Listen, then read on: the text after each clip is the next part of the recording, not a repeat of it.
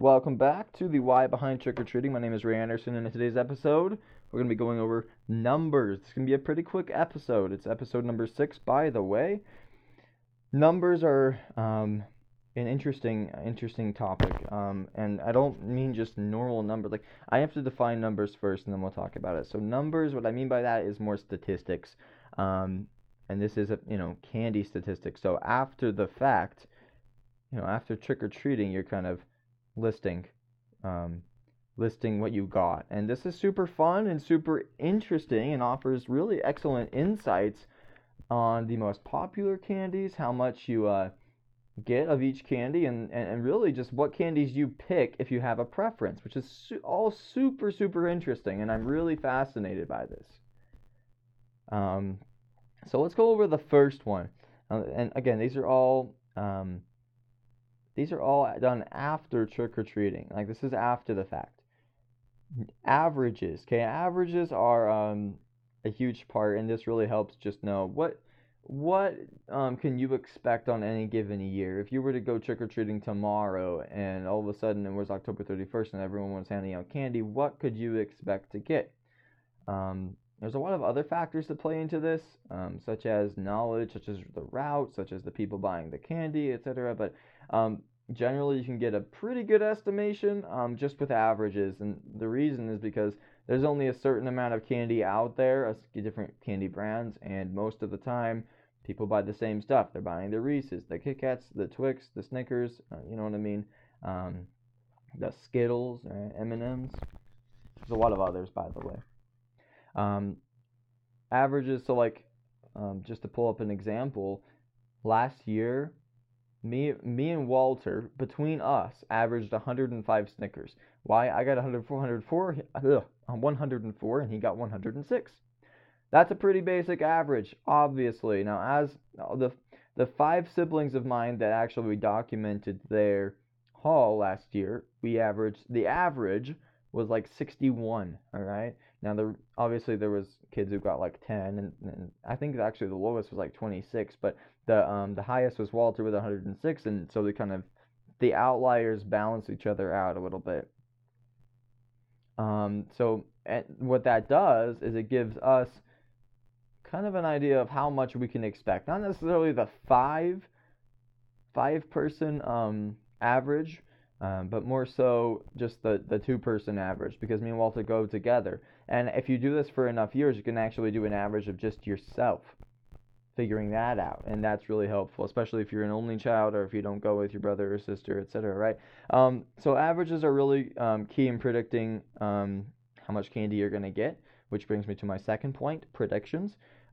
Predictions are great for a couple reasons. The first is to kind of see if it's worth it, see if anything's worth it, an endeavor is worth it, if it's worth to spend this much money on a costume. If that means maybe, if you already know kind of the number of candy you could expect to receive, then it may or may not be worth it a little bit more to you.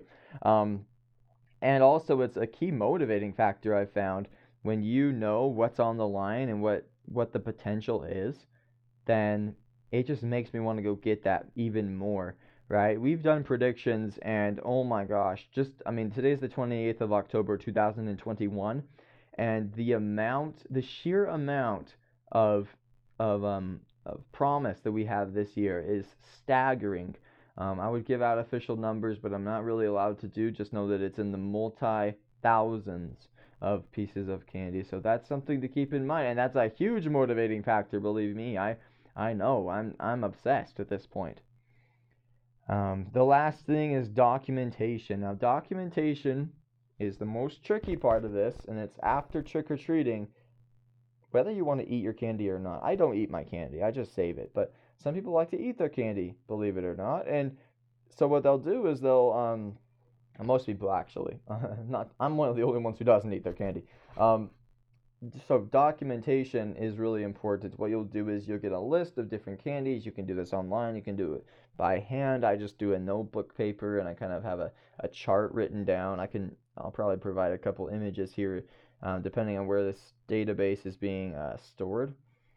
And this podcast is being stored as well. But basically, it's just a list, right? And sometimes it has other information like the averages of each candy, and maybe there's a 2021 prediction box and then a 2021 rewards box. Basically, all I'll do is I'll predict the number before with the average right there to kind of help me. And then after trick or treating, you sort everything out into the different, categories, and then you'll count them and you'll write them down.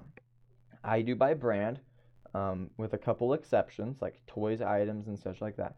And I also, if it's not on the list, I don't write it down. Now I count it, and there's actually a note spot that I'll actually take whatever candy isn't on the list that I received, and I'll write it down. So sometimes we get some Hispanic candies and we'll write those down like, 2 Rabanaditas, 2 Bon Bon Boom, 2 the weird strawberry candy, the one, I don't know how to say it, but it starts with an F. It's like, it looks like Fresca almost, the soda, but I know it's not. So I'm not going to even try and pronounce it because I should know Spanish, but I don't. And that's really all there is to it. That is really all there is to it. Now, it can be hard to count all your candy, but you need to do it. Count it before you trade any, before you eat any. Okay, that's really crucial that your haul is untouched. Why? Because that will give you an insight. Okay, like an insight on what your haul was like the next year. So you can be like, okay, so in 2022, even though I'm not going to be here for 2022, Walter will, so he can look back on that and be like, okay, look, I got this many Snickers. Now, I've traded this much away, but that's not important when that's not even kept in. Like, he may have traded all the Snickers away, but in the record, it shows that he has like 105 Snickers. So it's pretty simple, pretty straightforward. But it does take some time, and it can be challenging and can be frustrating, especially when you want to get to your candy and just eat and trade and enjoy it. But the long-term benefits more than outweigh the short inconvenience that is counting and documenting your candy.